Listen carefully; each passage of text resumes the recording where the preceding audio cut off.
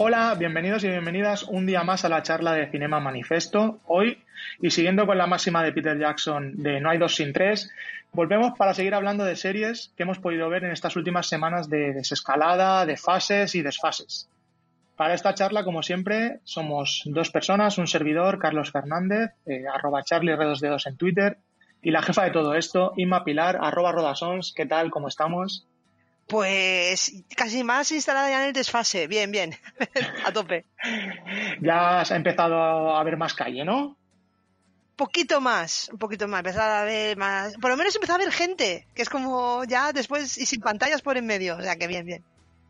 Bueno, por ejemplo, tú fuiste el primero, también te lo digo. Ay, qué bien. Sí, ya, esa novedad ahí.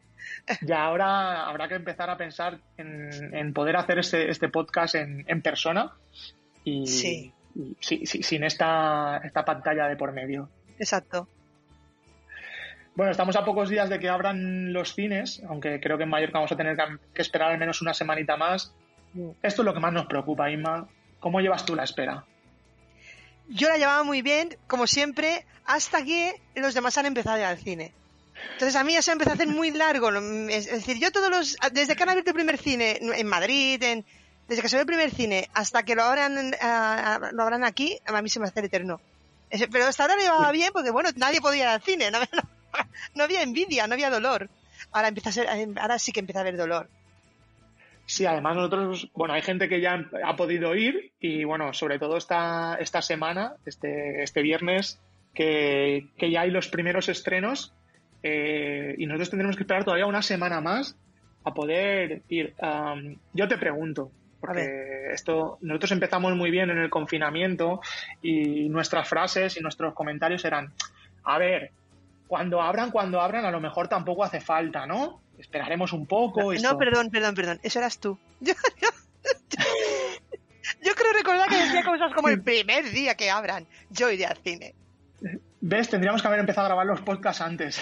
Sí, de hecho yo subí la apuesta y dije, es que aunque sea Cats la primera, ya te lo digo.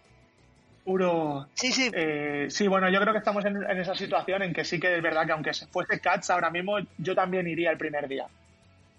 Bueno, pero creo que no será, ¿eh? Creo. No. Es más, el otro día estuve mirando a ver si Aficine en este primer día de apertura iba a hacer matinales. Con eso te lo digo todo. Que yo también lo pensé, digo, si hacen matinales, vamos a matinar el viernes que viene y listo, pero me parece que no. Y ya está, y ya no lo quitamos. No, tendremos que esperar, pero bueno, mientras seguimos esperando esa apertura de cines y que nos estrenen sobre todo la peli de Xavier Dolan. Sí. No ha habido intención en ese comentario. No, ninguna. Menos mal que la has visto en Filmin, ¿eh? Menos mal. Joder, si no sí que se me va a hacer larga la espera. Sí. En fin, bueno, como decía, mientras seguimos esperando que se estrene, seguimos viendo series y vamos a hablar de las que hemos visto vamos a empezar hablando sobre todo de una película, de una serie que nació en el confinamiento, se grabó durante el confinamiento y se ha estrenado después, en el confinamiento cuando ya empezaba la desescalada. Yo antes voy a hacer un paréntesis y como siempre animamos a la gente que nos manden mensajes, que nos manden tal, como no nos ha bastado todo el tute que llevamos, creo que tenemos más deberes. ¿Qué deberes tenemos? Porque me ha llegado por vía interna y que a alguien se le olvidó decirnos que The Deuce es otro must de David Simon. Que te lo diga a ti también. Nuestro amigo Carlos Elorza. Que nos apuntemos de Deuce. Así que venga, apuntemos también de Deuce. Cuando hablamos de la conjura contra América, la nombramos y me acuerdo que dijimos que ninguno teníamos muchas referencias sobre esta, o sea que ahora ya tenemos la referencia y encima tenemos casi la obligación, porque si viene recomendado por Carlos Elorza, habrá que ponerse con ella. Pues sí, no, pues era hacer comentario de vamos a añadir a la lista de cosas por hacer otra más. La apuntamos y bueno, mientras hablamos de una que sí que hemos visto, que como digo es un proyecto que nació durante el confinamiento y se ha estrenado en estos días de desescalada, que es la serie En Casa de HBO. Y bueno, Inma, ¿qué es esto de En Casa? Es el sueño, yo creo, del que se queda en casa, nunca mejor dicho, y tiene que ponerse y trabaja desde casa y se pone a hacer cine desde casa. Es una miniserie multigénero, porque en realidad cada episodio es autoconcluyente y es una historia diferente, con 5 directores y con subrepartos cada uno, gente como Paula Ortiz, directora de La novia, Leticia Olera, Rodrigo Sorogoyen, quiero decir, gente que más o menos sabe de qué va, ¿no? Y a mí me gustaba mucho porque te indicaban siempre, por ejemplo, te decían, se ha rodado en casa de las actrices que están pasando el confinamiento juntas. En este caso, este episodio se ha rodado en casa del director que convive con la actriz y me gustaba. Y en otro caso te decían, la directora dirigía vía teléfono, casi. Sí. La idea ha sido esto, ¿no? Supongo que seguir, darle un poco de salida, llevar el confinamiento, plasmarlo desde dentro, pero sin basado tanto en un hecho real, sino ficcionar un poco sobre los tipos de confinamiento, por así decirlo. Creo que estamos de acuerdo en que hay gente que nos ha gustado, que nos ha convencido mucho más, por lo que hemos estado hablando ya tú y yo, y algunos que bien o bien visto y otra cosa. Exacto. Quizá, si quieres, vamos a empezar de lo que menos nos ha gustado a lo que más. Los episodios sí que es verdad que intentan ficcionar una realidad alternativa de lo que era ese confinamiento, de cómo han vivido ese confinamiento, porque tenemos un corto, bueno, un capítulo, como puede ser el de Rodrigo Sorogoyen, que tira más hacia el thriller, por decirlo de alguna forma, pero en el caso creo que coincidimos con el corto con el capítulo de Elena Martín, que si tú la mires este vídeo de gatitos, quizás el corto que refleja un poco, que tira más, yo diría, por el documental de cómo ha sido el encierro de esos 7 protagonistas, ¿no? En este caso es un capítulo que recoge 7 protagonistas que están viviendo juntos en una nave abandonada de Barcelona, que bueno, es una nave rehabilitada y cada uno tiene como su estudio, porque son como artistas, ¿no? Cada uno tiene su rama, por así decirlo. Sí, hay pintores, hay músicos, hay gente que se queda al cine. Exacto. A mí me gusta, a ver, es decir, no hay ninguno que no me haya gustado, de decir feo, fuera. Pero quizás este a lo mejor este, al ser documental, quizás digo, es que esto lo he vivido. Quiero decir, no he vivido con 6 personas más. Lo que quiero decir es que aquella sensación de el día a día, que te desgasta el confinamiento y tal, y yo pensaba, es que ya a lo mejor no necesitaba esto. Yo prefiero cosas que más extremas, a lo mejor, como la propuesta de Sorogoyen, o después hablaremos del de Márquez Marcet, que me gustó muchísimo. Este me convence por eso que decimos, la vida normal, cómo desgasta. Después, gente que no quiere vivir bajo las normas, pero tiene sus propias normas. Y al final esto también hay un poco es cómo va dañando un poco la convivencia. Que al final, yo te digo, es verdad que yo lo he pasado sola, el confinamiento. No, me he llevado bien conmigo misma hasta ahora. Es decir, de momento, en la convivencia ha sido fácil. Pero entiendo que el no tener más input que lo que hay dentro de casa, pues eso, desgastar las relaciones, desgastar pues que hasta los animales salen, o los gatitos salen corriendo si hace falta. Sí, se escapan un poco. Que me gustó, pero ya te digo, a lo mejor necesitaba algo más estimulante. Sí, quizá la parte que a mí me parecía más interesante en un principio, que era que por así decirlo, la protagonista del episodio se ve metida en el confinamiento en la casa del novio, es decir, que el novio vive y ella es como la nueva que llega allí. Claro, eso es un poco el punto que podía ser más interesante, pero es lo que digo, al final como lo acaba llevando más al cine documental, más a lo que es el día a día de los personajes, de los que viven allí en la nave esta, pues sí que es verdad que al final me pierde un poco de interés, ¿no? Entonces sí que es verdad que en ese sentido yo estoy un poco en línea con lo que tú dices. Sin haberme horrorizado ninguno, quizá este es el que se me queda más flojito. Creo que los otros tienen algún punto más interesante que me parecen más destacables, ¿no? Sí. Después ya empezamos. Después creo que más o menos los hemos ordenado de forma distinta, pero más o menos no estamos muy dispares. Después hemos puesto el de Paula Ortiz, no porque sea es que realmente yo decía, no es ninguno que no me guste. El de Paula Ortiz me gusta mucho, está muy bien rodado, en blanco y negro, me gustan mucho las actrices. Pero cuando lo iba viendo me gustó, dije, vale, pero no es el que más me ha convencido. ¿No te da la sensación de que quizás el que tira un poco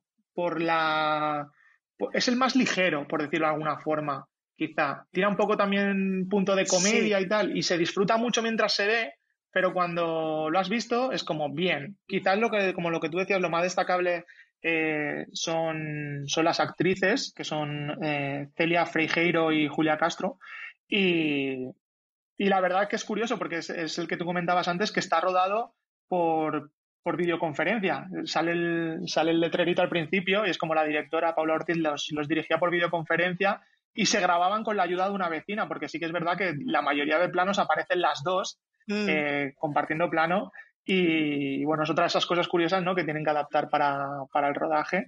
Y como ya decía, quizás ese es el que más punto de comedia tiene y es eso, mientras lo ves se disfruta mucho porque además las dos protagonistas, ya te digo, están muy graciosas Sí. y lo que viven en esa casa es muy gracioso porque al final ese de Julia Castro llega a casa de la protagonista justo cuando el novio la ha dejado y empieza el confinamiento. Entonces también es otro personaje, como en el que hablábamos antes, que se ve Sí. empezando ese confinamiento en una casa que no es suya, ¿no? Y aunque son amigas, pues hay que adaptarse a eso y esa adaptación, pues bueno, crea momentos muy graciosos. También, por ejemplo, pero sí que yo creo que tiene una de las escenas que yo más recuerdo por lo divertida que me resultó, que es cuando están hablando las dos con otra amiga, que me pareció que aquella videollamada con Celia Freijeiro por detrás, haciendo señas en plan, lo lleva fatal, y la otra, yo muy bien, y ella haciendo señas de fatal.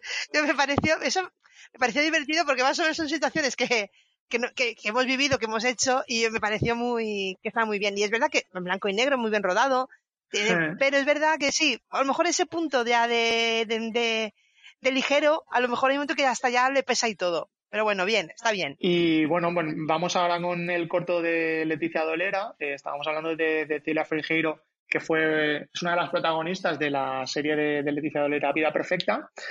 Y bueno, Leticia Dolera, que en este episodio, que titula Mi jaula, nos habla de un confinamiento que al principio parece, o sea, mi jaula podría parecer la casa donde se ve confinada, pero descubrimos que es otra cosa. No, sí, totalmente. Descubrimos que es otra cosa y descubrimos el poder de una voz.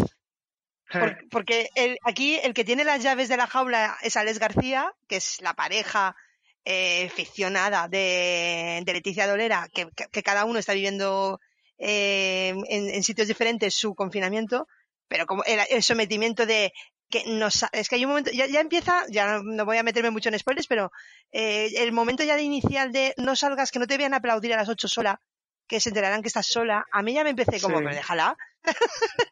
Y a partir de ahí te das cuenta, pues eso, contéstame, sí, bueno, una relación tóxica, contéstame cuando yo te llamo, te pones muy guapa para hablar con tus amigas por videoconferencia, presta tu ex, y aquello que además, ella es verdad que al principio, pues, sí, como, ya, al principio, lo de siempre, ¿no? Pues a lo mejor tiene razón, tengo que asomarme, no me tengo que asomar a la ventana, ¿no? Bueno, bien, ahí sale Nuria Gago también, Enar Álvarez, Sí. nuestra amiga Enar Álvarez, que sale bueno, que son amigas Sí. y sale haciendo de amiga, así que... Sí, ha aprovechado su grupo de amigas y también hacen pequeños cameos. Yo tengo que decir que este episodio, la verdad que sobre todo me ha gustado por el hecho de que Leticia Dolera aprovecha muy bien para hablar de un tema que durante este confinamiento se ha comentado, ¿no?, que es el tema de esa violencia machista que estaba ahí tapada y que quizá durante ese confinamiento pues ha quedado... Sí que ha habido algunos comentarios, pero quizás no ha estado tan a la luz como debería, ¿no? Y bueno, aprovecha su corto pues para denunciarlo y la verdad que para mí lo hace de una forma muy original porque tiene ese elemento también, por decirlo de alguna forma, ¿no?, con ese elemento fantástico que es una forma de reflejarlo, esa jaula y esa liberación que luego busca conseguir el personaje, ¿no? Y es otra demostración de lo difícil que, por ejemplo, para mí es hacer un corto con un simple móvil y un par de detalles, ¿no?, de montaje y de efectos y esto, y lo sencillo que lo hacen muchos de estos bueno, sí. o de estas directoras y directores. Sí, sobre todo hay momentos que es cuando ya es más, se pone en plan onírico, que yo decía, mira, anda ya, esto no lo has hecho con un iPhone, o sea, yo lo Sí. siento, no puedes, pero supongo que sí, que puedes. Supongo que el iPhone tiene, aquello que dicen que utilizamos solo una parte de la capacidad del cerebro humano, pues me imagino que también utilizamos solo una parte de nuestros teléfonos de alta gama, pero vamos, está...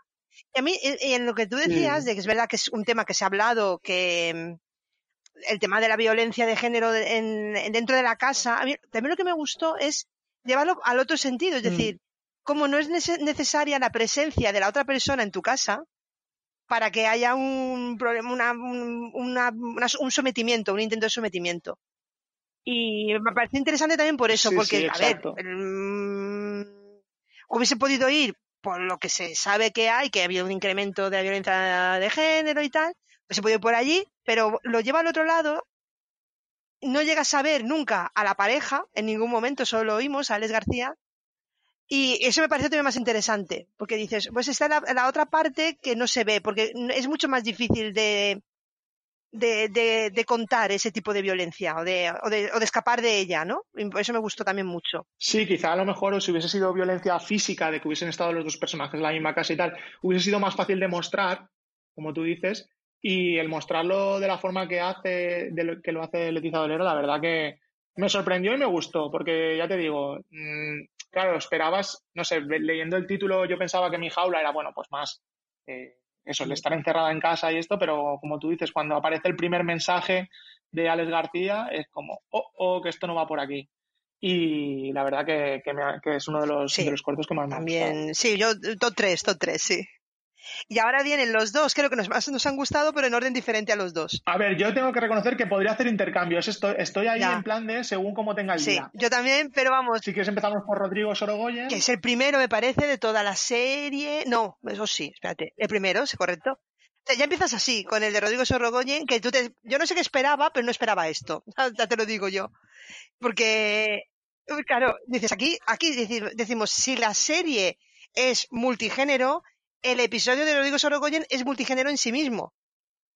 Porque es thriller, es terror psicológico, es misterio, no sé, Es comedia. Tiene una parte de tiene hasta comedia la parte de comedia, sí. porque hay que reconocer, esto lo habíamos hablado tú y yo en un WhatsApp, que tú me dijiste, qué miedo da Marta Nieto. Sí, Pero yo tengo que reconocer que, bueno, Rodrigo Sorogoyen en según qué escenas también da mucho miedo, pero es que Rodrigo Sorogoyen en modo cómico, en según qué gestos y situaciones del capítulo, es muy gracioso, ¿eh? sí, sí. A ver, es verdad que tienes a Marta Nieto, Marta Nieto puede con todo y con todos. O sea, y claro, Sí, yo supongo que también dices, bueno, no voy a intentar ponerme a tu altura porque tampoco soy, ¿sabes? Tampoco soy Dani del Luis, ¿no? Pero la verdad es que está muy, muy bien. Me gusta mucho el cómo va jugando, pues con eso, con los miedos, con la desconfianza realmente de con quién estoy viviendo. Y no sé, me gustó mucho. sí. Es que claro, en este sí que es verdad que no sabes hasta qué punto contar, por si hay gente que lo quiere ver y es como, si cuento un poco de qué va, ya te rompo un poco la sorpresa, porque sí que es verdad que hay un punto que es como que cuando empieza el misterio, por así decirlo, del episodio, que es que tampoco lo puedes desvelar mucho, ¿no? Entonces ahí estás ya te digo, como tú decías, es un poco un episodio que va entre el thriller, un poco a mí me recordó en según qué momentos al tipo de episodio de película que hubiese hecho Nacho Vigalondo. Sí, Por ese punto, ¿no? De llevar una cosa que es un poco, pues eso, ese thriller, pero pasado también por un poco el punto de comedia, ¿no? mm, Yo había momentos viendo el capítulo que es que, claro, me reía por la situación en sí, es decir, generaba, o sea, no es una comedia, por así decirlo, buscada, sino que la propia situación me llevaba a esa comedia, ¿no? Y la resolución quizá de ese episodio es como, ostras, ¿sabes? Quizá el punto en que se empieza a resolver el episodio, pues me recordó un poco a eso que hace Vigalondo, mm. de combinar también esos puntos cómicos y bueno, quizá pues aquí se demuestra también el buen hacer de Rodrigo Sorogoyen defendiéndose en unos géneros que quizá no nos esperábamos esto, como tú decías al principio. Sí. Yo, es verdad que de este creo que es el que menos me quiero explayar porque me tengo que meter en la historia y aparte y también te digo una cosa, el que menos dura son 17 minutos, el que más dura no llega a los tres Sí, cuartos de hora.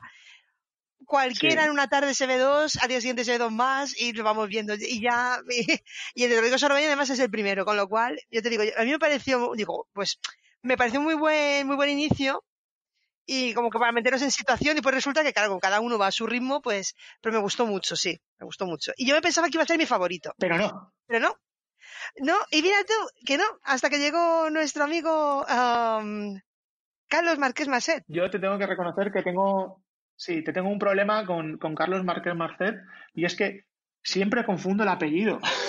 Yo lo tengo que leer, porque si no, me lío y os Es digo al revés. Carlos Marcet Merced. Sí, Carlos Marquet Merced. Y es Marqués, como no. bueno, Marqués, Marqués Marcet. sí. ¿Por Exacto. qué Marcet? Déjale como Marqués, no me... Mira que para nosotros tenía que Yo ser me lío fácil, ¿eh? mogollón. Pero Sí, sí, no. En fin, pues Carlos Márquez Marcet, como decías, director de 10.000 kilómetros, que bueno, ha hecho un episodio titulado Viaje alrededor de mi piso y que cuenta este episodio. pues realmente es la historia de dentro de todo es desde el punto de vista de cómo puedes viajar dentro de un espacio cerrado como es un piso. Y está relatado por una voz femenina, una Ujú. actriz. Y yo al principio, te prometo que al principio pensaba, ¿cuánto postureo? O sea, al principio, los primeros minutos, yo pensaba, ¿cuánto postureo hay aquí? Y de hecho yo decía, va a ser de los que menos me va a gustar, hasta que me di cuenta que no, que en realidad lo que nos estaba era echando un poco en cara el postureo con el que estamos viviendo el confinamiento. Y me Sí, gustó mucho incluso un comentario que dice, influencers que no tienen nada que decir en el momento que más se les necesita. sí, Y a partir de aquí dije, pues ya está, me habéis comprado totalmente. Por eso, porque dices, sí, ¿verdad? Dices, hemos verdad que hemos vivido, bueno, pues eso, pues, que al final decías, a lo mejor hemos pasado de tener miedo a estar confinados a estar sobreexpuestos, a estar siempre conectados a una pantalla, a tener siempre a alguien al otro lado, que al final decías, oye, a lo mejor podríamos descansar un poquito, ¿no? sí. Y un poco aquello, pues esta mujer hace el recorrido por dentro del piso y también te cuenta, es la historia también de un piso que en su día compartió con otra persona Ujú. y bueno, con su pareja y ahora ya no, ahora ya está, es ella con su piso, por así decirlo. Y a mí es verdad que me fue convenciendo después cuando, por esos momentos de ponernos de frente, dice, a lo mejor nos estamos pasando en algunas cosas, pero no como una crítica de a ver, aquello que yo qué sé, que podían coger aquello de somos una sociedad consumista y todo. No, es como a qué le damos realmente importancia en todo esto, ¿no? Sí. No sé, a mí al final me gustó mucho. Sí, antes estábamos mirando, porque era como el corto, bueno, el episodio se basa en un libro que se llama Viaje alrededor de mi habitación, del escritor francés Xavier de Maistre, o de Maistre, se Mm, escribe Maistre, sí, que además este. empieza así el episodio contando la historia de este escritor que durante unos años, el libro se escribió en 1794, entonces durante, creo que fueron unos meses, él estuvo también confinado en una habitación y lo que en teoría era un castigo para él, pues lo aprovechó y va describiendo pues su día a día y sus viajes, por así decirlo, dentro de la habitación, ¿no? En este Mm, libro. Y la protagonista hace un poco eso. A mí me gusta mucho cómo juega con el montaje, aprovechando imágenes de archivo que tenía rodadas el propio director. Pues a lo mejor mm, hay un momento en el que se le ve a ella en el desierto y cómo se mueve ella por la casa, se mueve igual que en el desierto. Hay un momento en que ella desaparece, por así decirlo, bajando porque está limpiando y tal, detrás de la mesa de la cocina. Y en ese momento vemos un funicular que baja también. Entonces, sí, además de todo lo que cuenta, por lo que tú decías, ¿no? Esa crítica que nos hace al cómo estamos viviendo a día de hoy, cómo monta todo ese discurso también me parece muy original y yo te digo, si lo que cuenta me gustó, el cómo lo cuenta me gustó todavía más.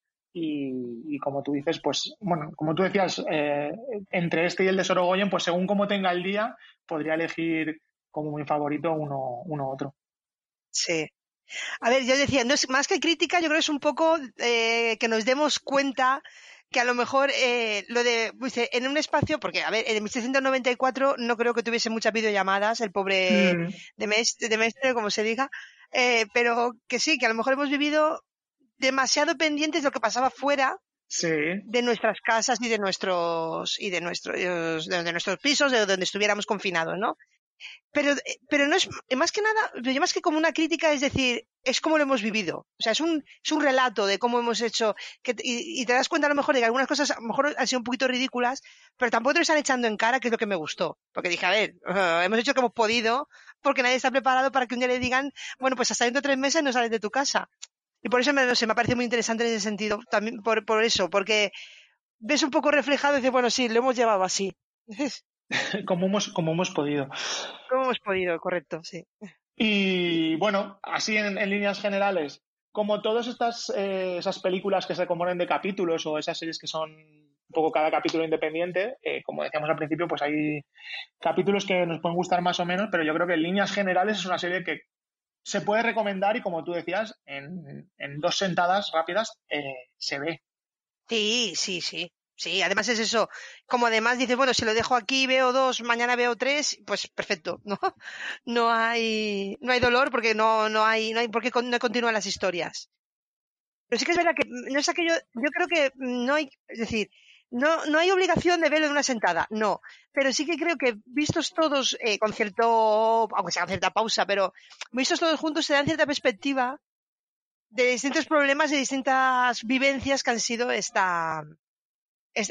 ha sido estos meses. Es lo que tú dices ahora, ¿no? Si lo dejas pasar mucho y ves 1 hora y otro dentro de 1 año, pues a lo mejor pierde un poco de fuerza. Sí. El sentido de ver cómo nos hemos sentido. Yo creo que a pesar o incluso, pues como decíamos, que en el caso de Sorogoyen pues juega un poco con el cine de género y demás, puedes sentirte reflejado en todo lo que se ve en cada uno de los cortos, de los episodios. Siempre digo cortos porque realmente los veo más como cortos que como episodios de una serie. Pero sí, bueno. Yo también, sí. Yo creo que tampoco nos van a reñir porque al fin y al cabo sí que es una colección de cortos. Bueno, y no sé si lo hemos dicho, pero están en HBO. Exacto. Bueno, pues recomendamos en casa, que como decías está en HBO, un estreno confinado y que bueno, seguirá ahora en estos días. Y bueno, es un experimento interesante. Ahora ya porque acabamos el confinamiento. Habrá que ver si en una segunda ola tenemos más directores que apuesten por esto, o mejor no tener una segunda ola. A ver, si podemos evitarla, casi mejor, ¿eh? Vale, intentemos evitar esa segunda ola, o sea que ya sabéis, gente, ser un poco conscientes de lo que hacéis en las calles. Poner la mascarilla, leche. Eso. Vamos con la serie de Netflix, una serie que has visto tú, que tuviste que correr para verla porque te la quitaban.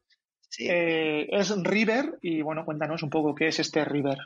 River es una miniserie de hace 5 años, de 2015, de Reino Unido, dirigida y creada por Abby Morgan, que cuando nos hemos puesto a rascar un poquito por el currículum, ha hecho cosas que nos han gustado mucho, y cosas que me han horrorizado, también hay que decirlo, porque es responsable del guión de Shame, de Steve McQueen, y también de La Dama de Hierro. O sea, podemos tocar todos los palos aquí. Polos opuestos. Polos opuestos. Pues River, yo ves que me enteré pues leyendo eso, que un día, no sé, hay una web que decía cosas que se van en junio. Y un día 7 de junio me enteré que el día 10 de junio se iba River de Netflix. Y es lo típico, que es la típica serie que sí, me pasabas por encima, te llama la atención porque el protagonista es un actor que te gusta, que es Stellan Skarsgård, pero nunca te pones y dices, bueno, si me quedan 3 días a lo mejor o la veo o callo para siempre, ¿no? Y me la vi en 3 sentadas de 2 episodios cada uno y la verdad es que me sorprendió muy gratamente. Ahora también me puedo tirar el moco porque solo la he visto yo, pero y no está accesible. Pero la verdad es que muy bien. Ya desde el principio te enseñan las cartas, porque empieza muy bien, 2 policías en un coche charlando, están Skarsgård y Nicola Walker, creo que es Nicola Walker, y ves que tiene muy buena relación. Él de repente se pone a perseguir a un sospechoso, no sabemos muy bien de qué, y después nos damos cuenta de que toda esa imagen, toda esa escena inicial, eso nos damos cuenta en el minuto 10, Toda esa Ajá. escena inicial tan chula en el coche de los dos policías, que realmente se la está imaginando él, porque ella lleva muerta un mes y medio. Y está en plena investigación él está en plena investigación de quién ha matado a su compañera. Después de eso ya te das cuenta además que se supone que es un gran investigador porque se le aparece, por así decirlo, la gente a la que investiga su muerte. Su compañera, una chica, resuelve 2 casos más por el camino, 2 o 3, y el muerto se le aparece. Él es consciente, o sea, no es aquello de... No es Bruce Willis, quiero decir, no es Bruce Willis en cierto sentido, él es consciente de que hay algo que no funciona bien en su cabeza, de que no es que oiga voces, es que tiene una relación que les habla y le hablan y le cuentan. Y en algunos casos incluso lo guían mal para solucionar el caso. Ujú. Pero te digo, lo interesante es que desde el principio juegan porque sabiendo que no es que digas, no, es que hemos descubierto que él está loco. No. O sea, lo hemos descubierto, Ujú. lo sabe él, lo sabe su compañero, que le ponen un compañero que es genial.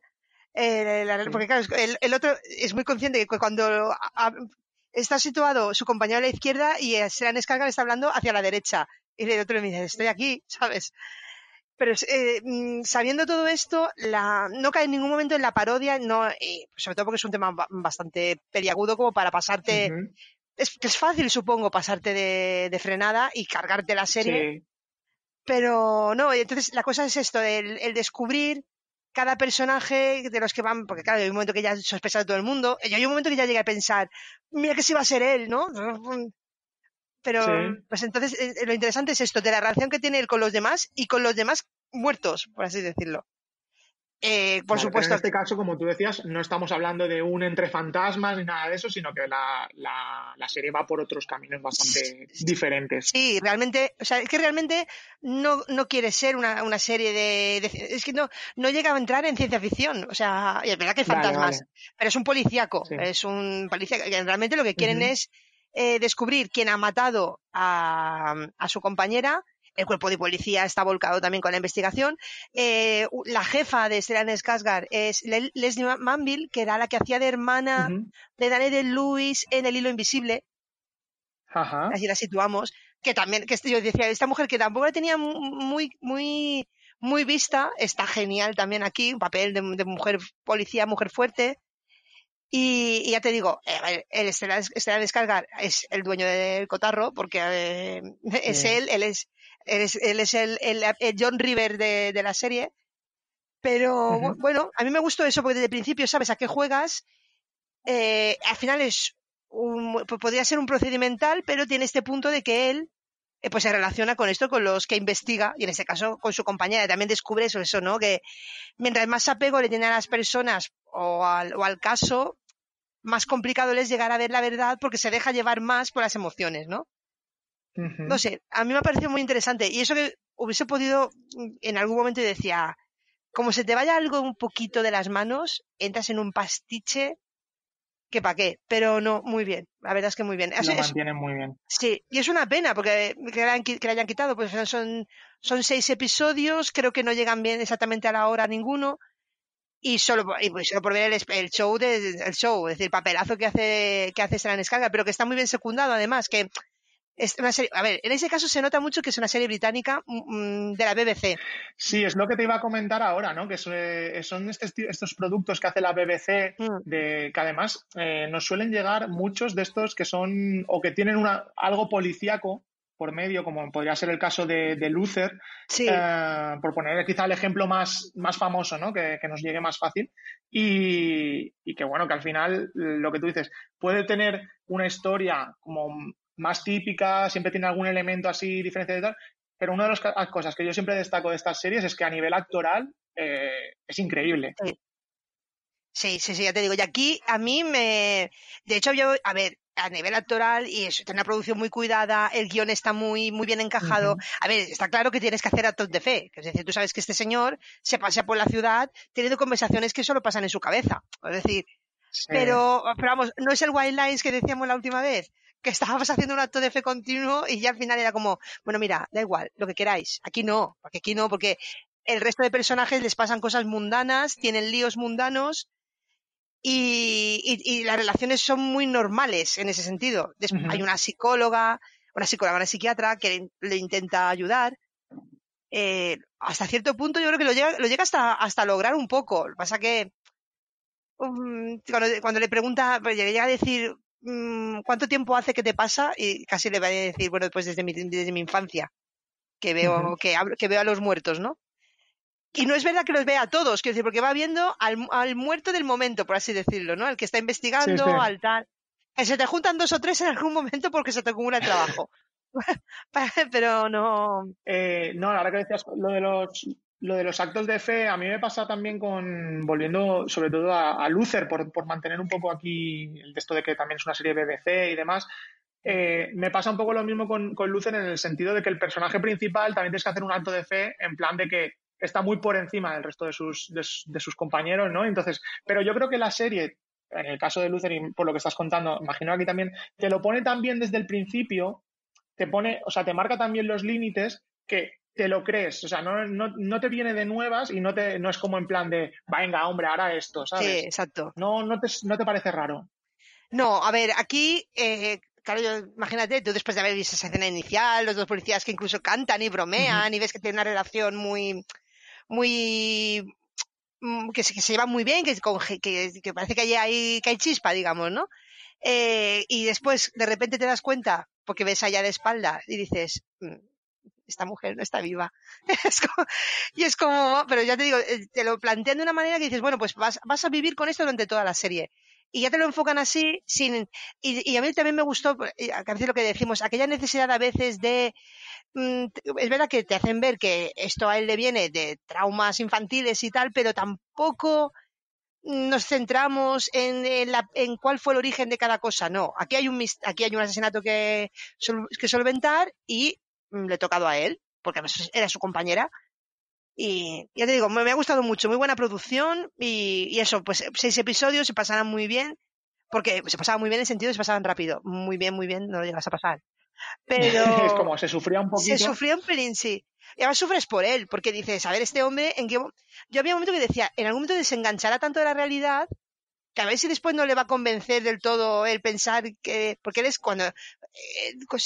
es consciente siempre de cuando se está imaginando cosas. Yo decía, digo, a ver si en algún momento lo vamos a pasar, va a dejar de ser consciente y entonces ya la vamos a liar, pero no. Muy bien equilibrado todo, porque podría ser un cóctel bastante difícil de digerir. Y no, pues muy bien. Bueno, pues habrá que esperar a ver si Netflix la recupera o alguna de las plataformas, porque ya digo, estas series de BBC normalmente suelen estar en el paquete de Netflix, de vez en cuando aparecen, y bueno, habrá que esperar. Y si dices que en esta serie pues se pasa así como un poco regular por el personaje, vamos con otra serie en la que lo pasas mal, pero así ya, en plan de sácame de la vida, ¿no? Que es una serie que recuperamos del año Sí, pasado. y descargar y tiene porque me toca. Exacto. Vamos con Chernobyl, que es una serie que se estrenó en mayo del año pasado y que aprovechando este confinamiento, como decíamos, que hemos aprovechado para recuperar películas y series que teníamos pendientes, pues tú has visto Chernobyl y podemos hablar de Sí. ella.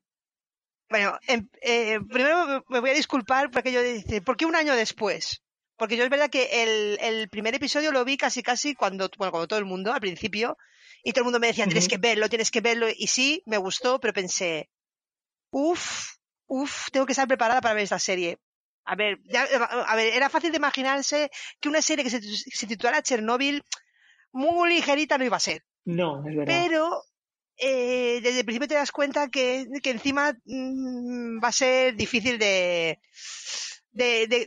que no va a haber nada que te dispense de pasarlo mal, por así decirlo. Y pues tarde, y es verdad que cuando terminé de ver River dije, a lo mejor ahora tendría que enganchar con Chernobyl y continuar con mis sesiones cargas, ¿no? Y así lo hice. Tú vas de doblete en doblete, del doblete sorrentino pasamos al doblete Skarsgård. Exacto. Y bueno, de Chernobyl, ¿qué decir que no se haya dicho nada? A ver, ¿qué podemos decir? ¿Qué podemos decir? Es que realmente es verdad, está todo dicho. Ahora, a mí la verdad es que, te digo una cosa, mira que las series de HBO están súper bien cuidadas, están súper bien producidas. Posiblemente mi serie favorita mientras no me ponga a fondo con The Wire, sigue siendo Mad Men, Sí. y a nivel de producción es todo maravilloso, los personajes, tal. Ahora, la sensación que tuve aquí todo el tiempo de es que no va a haber un halo de luz en ningún momento. Creo que no te digo que se vaya a convertir en mi serie favorita porque sigue siendo Mad Men, pero aquella sensación de, pero qué bien, y no hay concesión. O sea, a mí me ha parecido que no ha habido concesión. Que a veces decimos las concesiones en Netflix a un final feliz. Aquí no.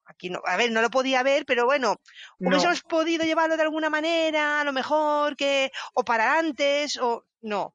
¿Sabes? Y me gusta mucho porque es muy cruda. No, aquí no hay ningún síntoma de ligereza. Es decir, aquí, desde el primer capítulo, y bueno, quizás sobre todo eso se ve muy bien reflejado en el episodio final, en el juicio que hay. Sí. Es lo que decía antes, es como quítame de la vida ya directamente porque que no te quedan muchas ganas de nada más. Y después, no, a mí me gustaba mucho, a ver, yo siempre... artísticamente, por así decirlo, siempre he tenido una querencia a lo ruso, que no a lo soviético, a lo ruso. Pero cuando te pones con todo esto dices, mira, me estáis dando muy mal rollo, no podéis llevar las cosas así. y después yo me iba calentando y pensaba, ¿y cuánto de todo esto habrán aprendido los chinos y nos habrán engañado? Y al final era como, mira, no puedo llevarla a más terrenos. Pero volviendo a la serie, a ver, Jared Harris, qué maravilla de papelazo de Jared Harris, como el Legasov, como el científico que es el que sabe lo que va a pasar, el que intenta poner remedio, y que bien está este hombre, desde principio a fin. Sí, bueno, es que en esta serie realmente es lo que decíamos cuando hablamos un poco de las series de HBO, ¿no? En este sentido es como, es que no hay ningún actor que esté mal, pero es que además no es que no estén mal, es que están, yo creo que, en el caso de Jared Harris, es que nunca ha estado mejor. Eso. Emily Watson, por ejemplo, que a ver, que Emily Watson, yo no sé por qué me acordé del año que le dieron el premio Donosti, y que hubo aquella sensación de, bueno, no hemos encontrado a nadie más aquí. Había aquella sensación en el ambiente, al menos nosotros, o la promulgamos también nosotros, de que no habían encontrado a nadie más a quien dárselo y tal. Sí. Y yo cuando la estaba viendo digo, es para callar bocas el recital que se pega a esta mujer, que no es, que es secundaria, pero lo bien que está. Yo pensé, ahora que vayan a decirle que es una actriz de relleno, ¿no? Sí. En el caso de esto de San Sebastián fue eso, que parecía que los nombres grandes como que se habían caído y se hizo un poco de menos ese premio a Emily Watson cuando realmente tiene papelones en su carrera y bueno, en el caso de Chernobyl es uno más, porque como tú dices es una secundaria, pero es que en el momento que tiene la escena se la hace suya completamente. Y bueno, y Stellan Skarsgård, que hace de un viceprimer ministro de no sé qué historias. A ver, yo no he entendido nunca el organigrama político de la antigua Unión Soviética, y ya no me voy a poner ahora. Pero vamos, que es un pez gordo, por así decirlo, del partido y del aparato, y es un poco, digamos, el que viene a dar la versión oficial de los hechos hasta que se encuentre metido hasta dentro del todo en el follón aquel, ¿no? Y es un poco la lucha esta, ¿no? Entre lo que es la verdad, lo que hay que hacer para evitar que esto vaya más, porque ya es un desastre, pero hay que pararlo. Y las órdenes que en Rusia no puede haber un accidente. No, en Rusia no hay un accidente nuclear. Y tú dices, lo acaba de haber. Pues es la situación en la versión oficial. Y esa lucha de este hombre, me parece, bueno, otro recital de Stellan Skarsgård. Sí. Y ya te digo, después los secundarios, por ejemplo, el que hacía Paul Ritter, que hacía bueno, no voy a mis pronunciaciones, ya estamos. El que hacía, digamos, del que dirige el experimento que da lugar el fallo, ¿vale? A ver, es que es un personaje súper incómodo. Súper incómodo, porque cumple órdenes, cumple tal, y además está convencido de que nada ha fallado. O sea, me engaña a mí mismo para poder seguir adelante, casi. Pues también hace un papelón este hombre. O sea, es que en realidad lo que decimos, está todo el mundo muy bien, pero estos tres personajes principales, que serían Jared Harris, Stellan Skarsgård y Emily Watson, pues es que además resumen muy bien lo que debió ser aquello, pues le ponen cara a lo que debieron pasar pues muchos políticos, muchos científicos, gente que estaba muy involucrada. Después están los bomberos, por ejemplo. Claro, no, te iba a decir, quizá en el caso de comentabas de Paul Ritter, a mí me parece que está muy bien, sobre todo el hecho de que es un poco la contraposición de Stellan Skarsgård, ¿no? El personaje de Stellan Skarsgård quizá tiene un arco en el que se va dando cuenta de que lo que defiende el partido, de esto no ha pasado, esto no puede haber pasado y vamos a esconderlo, cuando está allí y empieza a hablar con el personaje de Jared Harris y se dan cuenta de todo lo que hay, ya empiezan las dudas y en el caso de Paul Ritter es el que está pues dentro del sistema y todo lo que me digan y esto nunca ha fallado y todo lo que sea soviético somos los mejores, ¿no?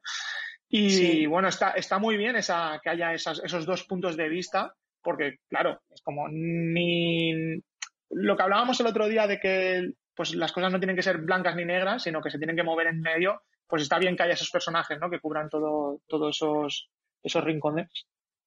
Y bueno, como decías, es decir, es que ya no solo a nivel de actores, por no repetirnos, pero es que volviendo a la parte artística, la parte de fotografía, dirección, pues que es una serie que es que no le falta nada, es decir, el creador la banda sonora, que luego la compositora se ha hecho famosa con su banda sonora del Joker, pero bueno, antes hizo Chernobyl y bueno, una de las cosas curiosas es que la banda sonora está construida con sonidos reales de centrales nucleares que están en funcionamiento ahora, pues se fueron a grabar esos sonidos y crearon la banda sonora o como base para esa banda sonora. Y no, lo que decía sobre todo del director, que es un director que teníamos guionista de Scary Movie 3, Scary Movie 4, Superhero Movie, Resacón 2, Resacón 3 y luego viene y te escribe Chernobyl y encima te la dirige. Sí. Es que a veces... Bueno, perdona, te falta una obra maestra. Perdón. Te falta una obra maestra que es Las Crónicas de Blancanieves, El Cazador y la Reina de Hielo. ¡Hombre! Sí, no, o sea, es decir, el creador de esto, o sea, el que escribe esto es el guionista de todo esto, ¿no? Sí. Y es como, quizá pues eso, no hay que hacer de menos lo que hayas hecho antes, sino luego te planta esto encima y bueno, ya es que este hombre se puede ir a dormir tranquilo todos los días de su vida. Claro, ya sí. Sí. No, yo por ejemplo, hubo los detalles, ¿no? Por ejemplo, el tratamiento de los animales, por ejemplo. Que te dan lo poco, con lo fácilmente que te muestran que las cosas no están tan bien con un pájaro en mitad de una calle. Y así termina el primer episodio y te quedas, dices, vale.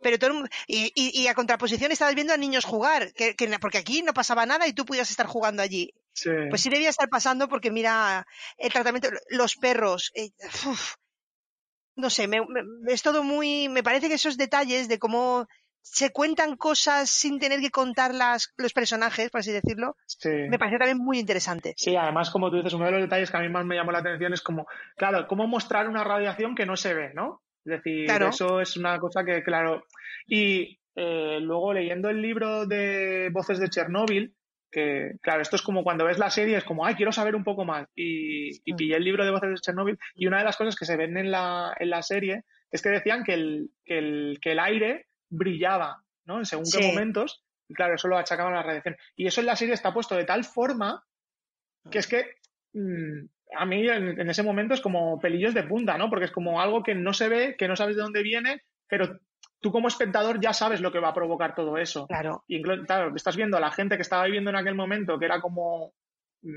¿qué está pasando? No vemos nada raro, no sé qué, pero luego tú sabías lo que iba a pasar, ¿no? Entonces, es otro de esos momentos, esos detalles que hacen a la serie enorme. Sí. Y yo tengo que añadir que habiéndome gustado mucho, por ejemplo, cómo tú vas viendo cómo va evolucionando la relación, sobre todo entre ellos dos, entre el científico Legasov y el alto mando político, ¿no? Que es el personaje de Stellan Skarsgård. Me gusta mucho, en una de las últimas escenas que comparten, cuando le dice, yo me pensaba que esto no iba a ser importante, le dice el personaje de Stellan Skarsgård.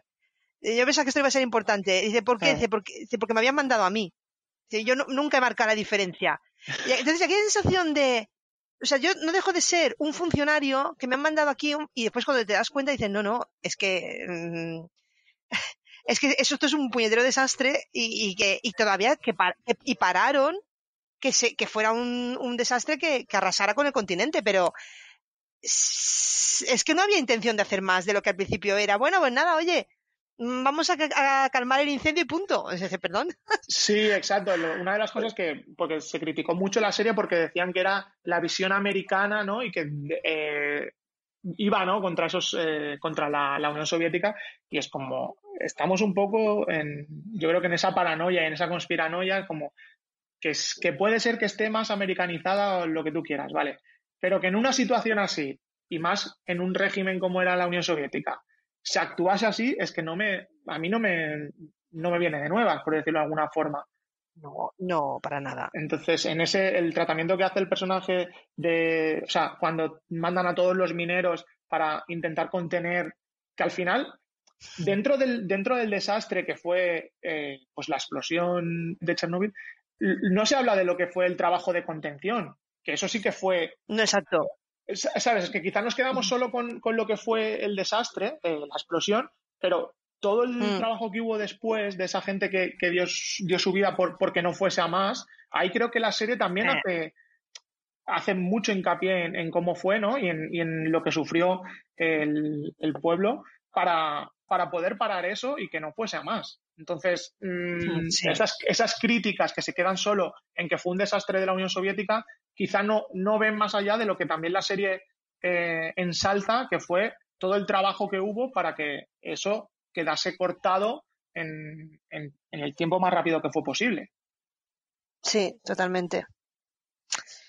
En fin, no sé, yo terminé la serie y dije, ahora mismo necesito un abrazo. Era como que alguien me diga, bueno, no ha pasado nada, esto ya pasó hace mucho tiempo, y lo bueno es que yo todavía me acuerdo, porque a mí en el 86 ya me pilló que me enteraba de las cosas por el telediario, quiero decir. Y no, o sea, recuerdo cosas y recuerdo el miedo, y después la gente que no vamos a comer aves, o sea, no vamos a comer aves porque vienen de Rusia, y era como, y verdad que estábamos todos un poco trastornados. Y después te das cuenta y dices, pues no lo estuvimos lo suficiente para todo lo que había pasado. Exacto, de todo lo que había pasado no estuvimos lo suficiente. Bueno, pues Chernobyl está en HBO. Hay que decir que, bueno, que desde el año pasado ya se encuentra como una de las 5 mejores series mejor valoradas en IMDb. O sea que es una serie que no hemos descubierto, pero bueno, no hemos descubierto al público, pero sí que para verla. Y bueno, como decías, Inma, yo creo que es una de esas series que a lo mejor cuando tienes un poco de buen cuerpo se puede ir recuperando y volver a ver porque tiene muchos elementos que se puede disfrutar.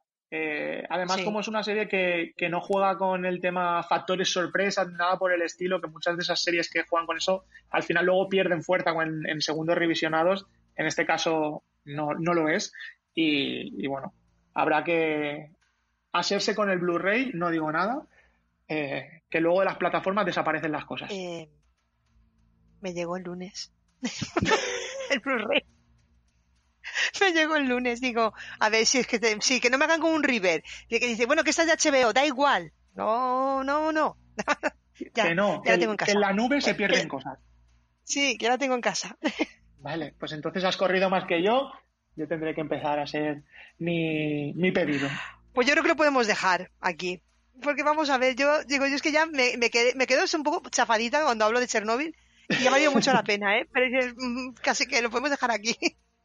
Bueno, pues dejamos con Chernobyl este repaso a estas 3 series. En casa, que podéis ver en HBO.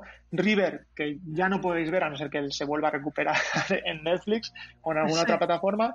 Y Chernobyl, que como decíamos se puede ver en HBO, o si como Inma ya la tenéis en Blu-ray, pues siempre en la estantería de casa, que ahí no se pierden las cosas. No, de momento. De momento. Bueno, pues llegamos hasta aquí nuestra charla, nuestro tercer episodio de charla dedicada a las series. Veremos si el próximo episodio lo podemos hacer presencial, visitando una sala de cine, por ejemplo, que ya poco a poco nos vamos acercando. Sí. Pero bueno, mientras esperamos, como siempre, nos podéis seguir en nuestro Twitter de Cinema Manifesto, o los propios, @rodasons y @charlierr2d2, donde nos podéis dejar vuestros comentarios. Pues si tenéis alguna serie que tenemos que ver obligatoriamente, como en el caso de Deuce, que nos ha dicho Carlos Elorza, que nos la apuntamos ya, pues ahí nos podéis encontrar. Y como siempre, nos escuchamos en el próximo programa, en la próxima charla de Cinema Manifesto. Hasta luego. Hasta luego.